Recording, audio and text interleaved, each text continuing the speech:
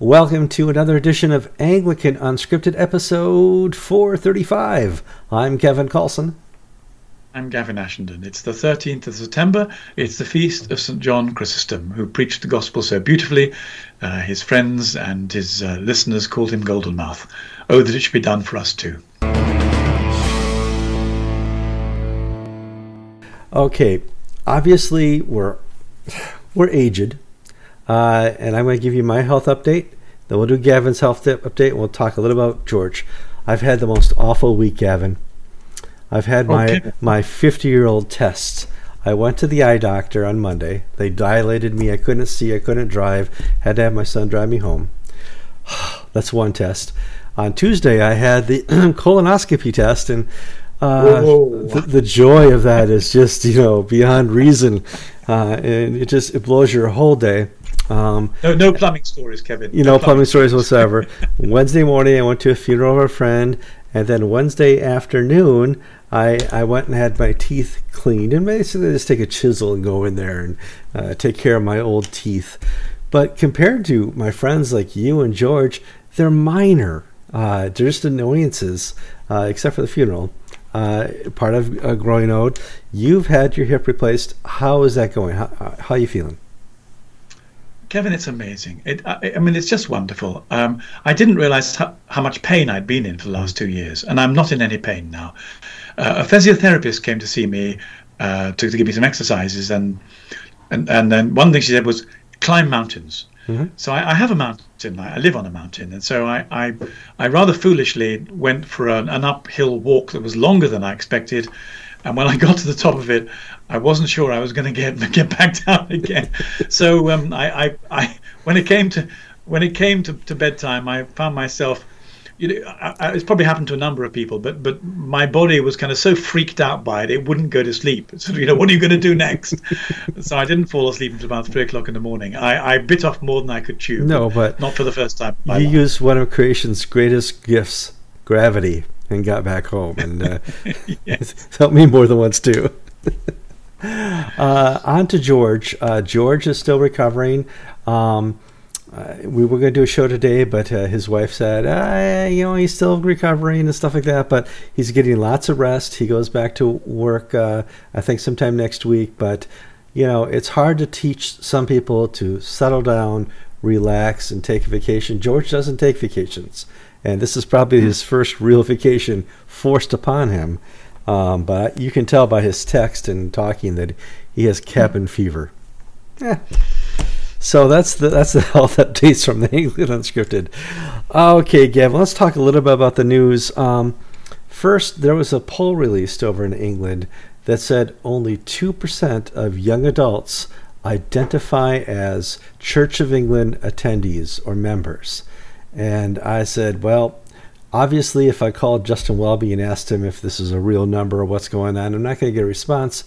But I know you would tell me what's going on. What's this number about? Well, there's a demographic time bomb in England. The average age of the congregations is about 68. Mm-hmm. Numbers are falling very, very quickly. And as you look down the generations to say what's coming next, the effects of secularism, secular education, the lack of evangelism mean that our kids don't know anything about Christianity. Very few of them go to church. And the Social Attitude Survey says that in terms of young adults, only 2% say they have anything to do with the Church of England. Well, no, it's worse than that, because having something to do with the Church of England or identifying as Church of England is not the same thing as going to worship or living a Christian lifestyle. So a much smaller percentage of the 2% would be active born-again Christians. And essentially what this means is that there is no Church of England down the road. When this generation dies in the next 5 to 10 years, there's nothing left, or very little left indeed. And what that suggests is the Church of England needs to move from being an entitled, established church with a long historic record to being a confessing evangelistic church set in the middle of a hedonistic secular society, evangelizing fit to bust, because nobody knows about Jesus, let alone refusing him. They just don't know. And So if one was archbishop or a bishop, I think in the Church of England, the one of the first priorities would have to be evangelism. But that doesn't seem to be the case. In reality, I can't think of any more fertile ground than the shores of Britain. The people haven't heard of him for decades, Jesus. He's not, it's a post-Christian society in almost every way. And I think there would be a great advantage to evangelism there. Next story I saw, there is the longest acronym you could think of, starts with L, are having more and more Eucharists. And now it's Wells cathedrals. One of the reasons why there isn't any evangelism is because there is a sense amongst those who are leading the Church of England that to be progressive or to be on the left, both politically and morally, is kind of good enough. And so there's a great emphasis on welcoming victims instead of evangelism. It's about compassion for the broken. In one sense, this is, of course, there should be compassion for the broken, but it should be all broken, yes, and not particularly not just people with problems with sexual identity.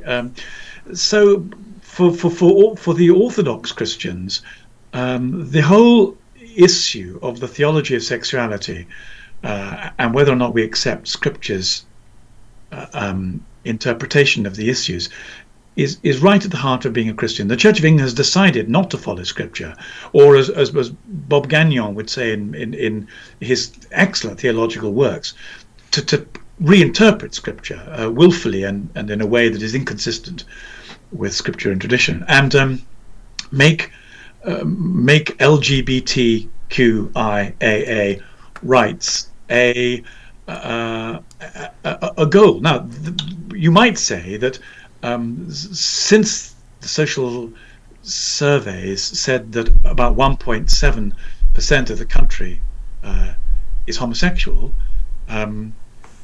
that really isn't a large enough, even pragmatically, if you forget all the theology, that isn't a large enough group in society to make up for the missing people. However, cathedral after cathedral after cathedral is making a stand for LGBT rights and inviting in the sexually confused, broken, and in Orthodox terms of dubious practice. So recently, the Bishop of Taunton, who is a woman and a suffragan bishop in the Diocese of Bath and Wells, is holding an LGBT Eucharist in Wells Cathedral. Who is the bishop? The bishop is supposedly somebody who was trained at one of our most evangelical Orthodox seminaries, Peter Hancock at Oak Hill.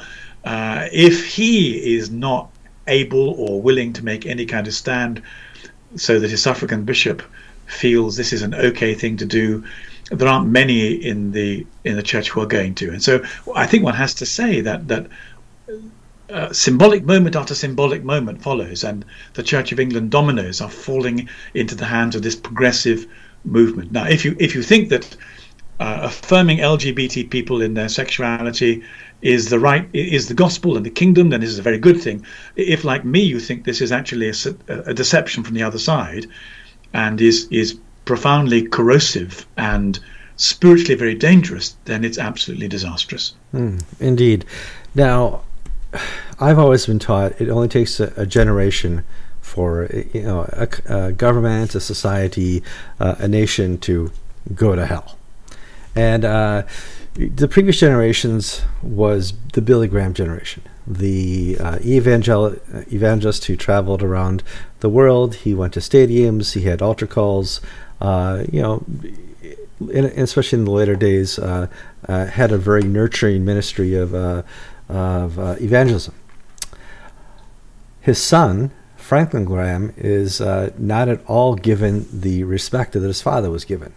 It's a generation later, and here in America, Franklin Graham is kind of respected a little bit, but the further away you go, I see disrespect, except for the nation of the continent of Africa.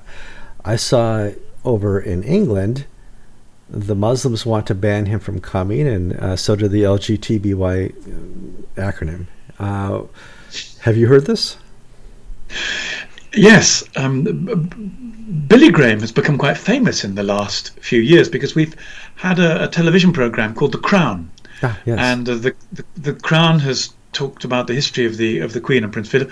It's had a lot of interesting things in it, but one of its most moving parts was the arrival of Billy Graham in the I think it was 50s, but is it 60s? Must have been the 60s. Yes. And the Crown faithfully set aside an episode to show how the Queen welcomed him, and suggested, as we know, that she was deeply moved by his witness. And people of my age know endlessly those people who were converted through Billy Graham's crusades. Now, the Church of England didn't like it at the time.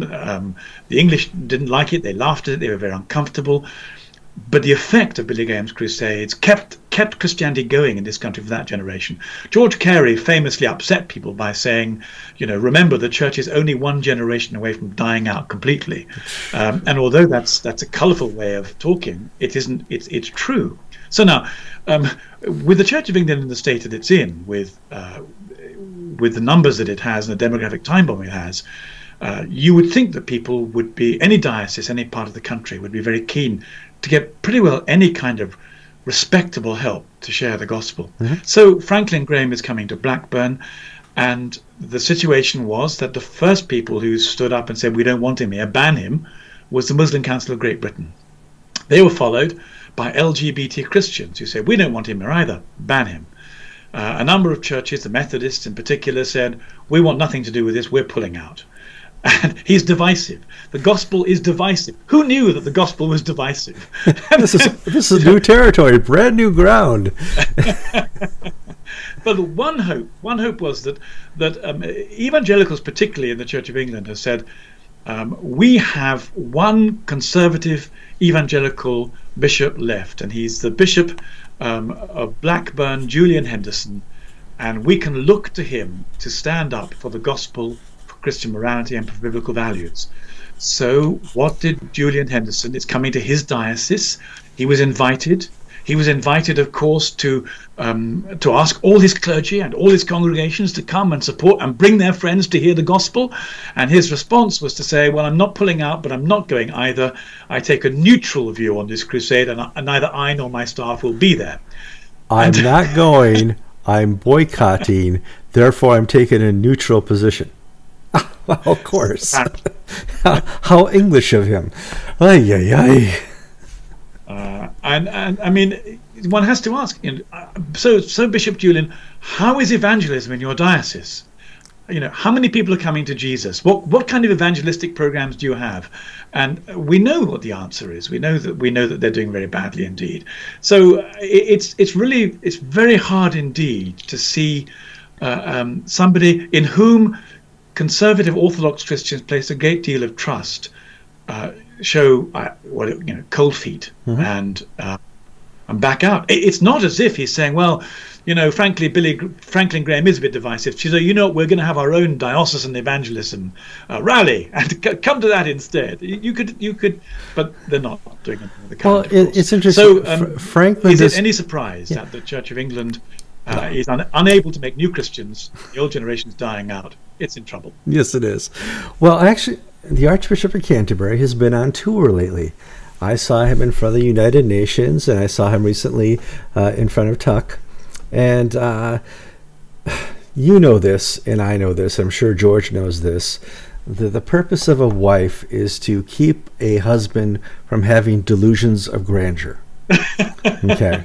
And Mrs. Welby is not doing her job, because I see the Archbishop up there, and it looks like it's right out of 1984, preaching socialism and preaching, redistribution of wealth and raising taxes. And, there's nothing better than the government doing the work of the church. And all we have to do is support the government, and I support the unions. And for me, I'm just like, it's out of this world. I can't believe I'm seeing the head of a church doing this. Franklin Graham wouldn't do this. He is highly political, but he would never stand up and do something like this. I can't think of very many other, well, okay, there is Pope Francis. He would probably do this. But I don't think it's the role, and this is my personal opinion, for people in charge of the church to participate in such political activism. Am I wrong, Bishop? I agree with you completely. Okay. I've been thinking about this the whole of my life. I really always, Kevin, when I was younger, I wanted to be cool. I mean, a cool Christian, a cool priest. And if there was an opportunity to be cool, I was really interested in it. So when liberation theology came along, I went, hey, that's cool. That's pretty cool. I'd like to understand liberation theology. And I used to read quite a lot about Marxism and the interaction of Marxism and Christianity, because I thought, well, this would be cool. I'd quite like to be a liberation theologian. But as time went by, the whole liberation theology thing turned out to be a complete disaster. It didn't work. As time has gone by, it becomes clearer and clearer that for bishops and archbishops, one of the things they need to do is be a focus of unity. And there is no unity politically or economically amongst Christians. People have their different views. The moment a bishop or even a priest dives into on economic issues, he runs the risk of alienating the whole of the rest of the body of Christ. So you'd have to be absolutely certain you had it from God, you should do this, or you split the church in two. Sure. I don't believe Justin Welby has it from God that he needs to preach socialism, and therefore he's splitting the church in two. But he's decided he wants to do it. My own view of socialism is that it's a kind of third-rate secular version of Christianity. In other words, it says some very nice things about human nature. It invites people to be kind and good, to produce a state that will kind of institutionalize kindness or goodness. But there are two problems. One is it has never worked. And the other problem is that even when we try and do this as Christians in the life of the Spirit, you need the Holy Spirit. And with the Holy Spirit, you can just about carry it off. With the Holy Spirit, you can just about give away your goods. You can just about forgive your enemies. You can just about offer people hospitality under your roof who need it. But you, without the Holy Spirit, you can't do it. And you certainly can't do it as a secular political program. You end up by forcing people, by taking their money or by coercing them. So for a bishop, archbishop, to stand up and say, let us go down the route of economic and political coercion to make people nice, I think is theological shallowness of a reprehensible kind. Yeah. There's a commercial they play every once in a while, especially around Christmas here in America, where this lady has set up her Facebook wall, and she's putting pictures on a wall, a literal wall, and she goes, there's my Facebook wall, I'm going to share it with everybody. And her friends are like, you're not doing it right. That's not how it's done. You're not doing it right. Archbishop of Canterbury, you're not doing it right. It's not how it's done. You are in charge of a church. The church is to evangelize. The church is to disciple, to make Christians, to help them maintain healthy spiritual lives, to participate obviously in the community, to participate in the government, but not the way you want to participate in the government. If you want to have people giving and doing all the things, I recommend you look up Fruits of the Spirit. It's what happens when you evangelize and you bring people into a Christ community. They start to evolve to a place where they're living in the fruits of the Spirit, so that they are giving and they're charitable, they're joyous, loving, patient, kind. All the things you want the government to make people do can be done if you do it differently, by working in people's lives, not in the life of the government through people. You're doing it the opposite, Archbishop. I'm sorry to say this, but that's just my humble capitalist Christian. I think I was baptized a capitalist, but whatever. That's my humble Christian opinion, is you're doing it wrong.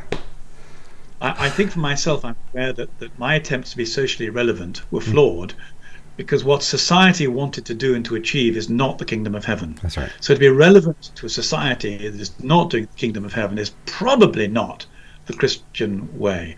The harder way, of course, is to do evangelism. to do evangelism, and Welby says at one point to the trade union leaders, I have a dream. He began to ape Martin Luther King. It was really quite embarrassing. He had a number of dreams, and one of his dreams was that that his political rejuvenation would get rid of the church doing food banks. I think the church doing food banks is the most wonderful thing, because it means that the poor will be fed by Christians. Yeah. Why would you want to get rid of the church feeding the poor with the love of Christ? Because it might then begin a relationship of mutual trust where you could tell them about Jesus. Why would you want the state to take people away from Christian charity when we know, if you like, the history of the last 200 years is that the church did all the charitable things. It did education, it did hospices, it did hospitals, it did medicine, it did teaching, it did feeding the poor and clothing the poor. And when the state took over to do it less well, much less well, the church's opportunities of talking and loving and showing its love in action were diminished. Why would an archbishop want the church no longer to feed the poor? Mm-hmm. I just think he's got it completely wrong. And I think, like the younger me, he's settling for being socially relevant because I think it's easier than doing evangelism. Well, it is clearly easier. It's clearly making him the cool Archbishop of Canterbury. Obviously something he wants to be, but it's not growing the church. I dare say in 10 more years we're going to see 1% of young people identify within the Church of England. It's not going to go up because Justin Welby just made the Church of England irrelevant. There's no need for the church as long as the government can do it.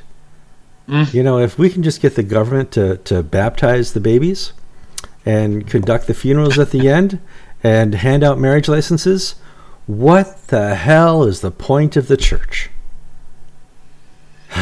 I don't want to express anger, but I feel anger. Well, we're at a very serious point in the life of Christendom. Yeah. Christianity, the narrative of Jesus, people who are willing to talk about Jesus and live for Jesus and sacrifice their life and pay the price of discipleship, as Bonhoeffer talked about the cost of discipleship.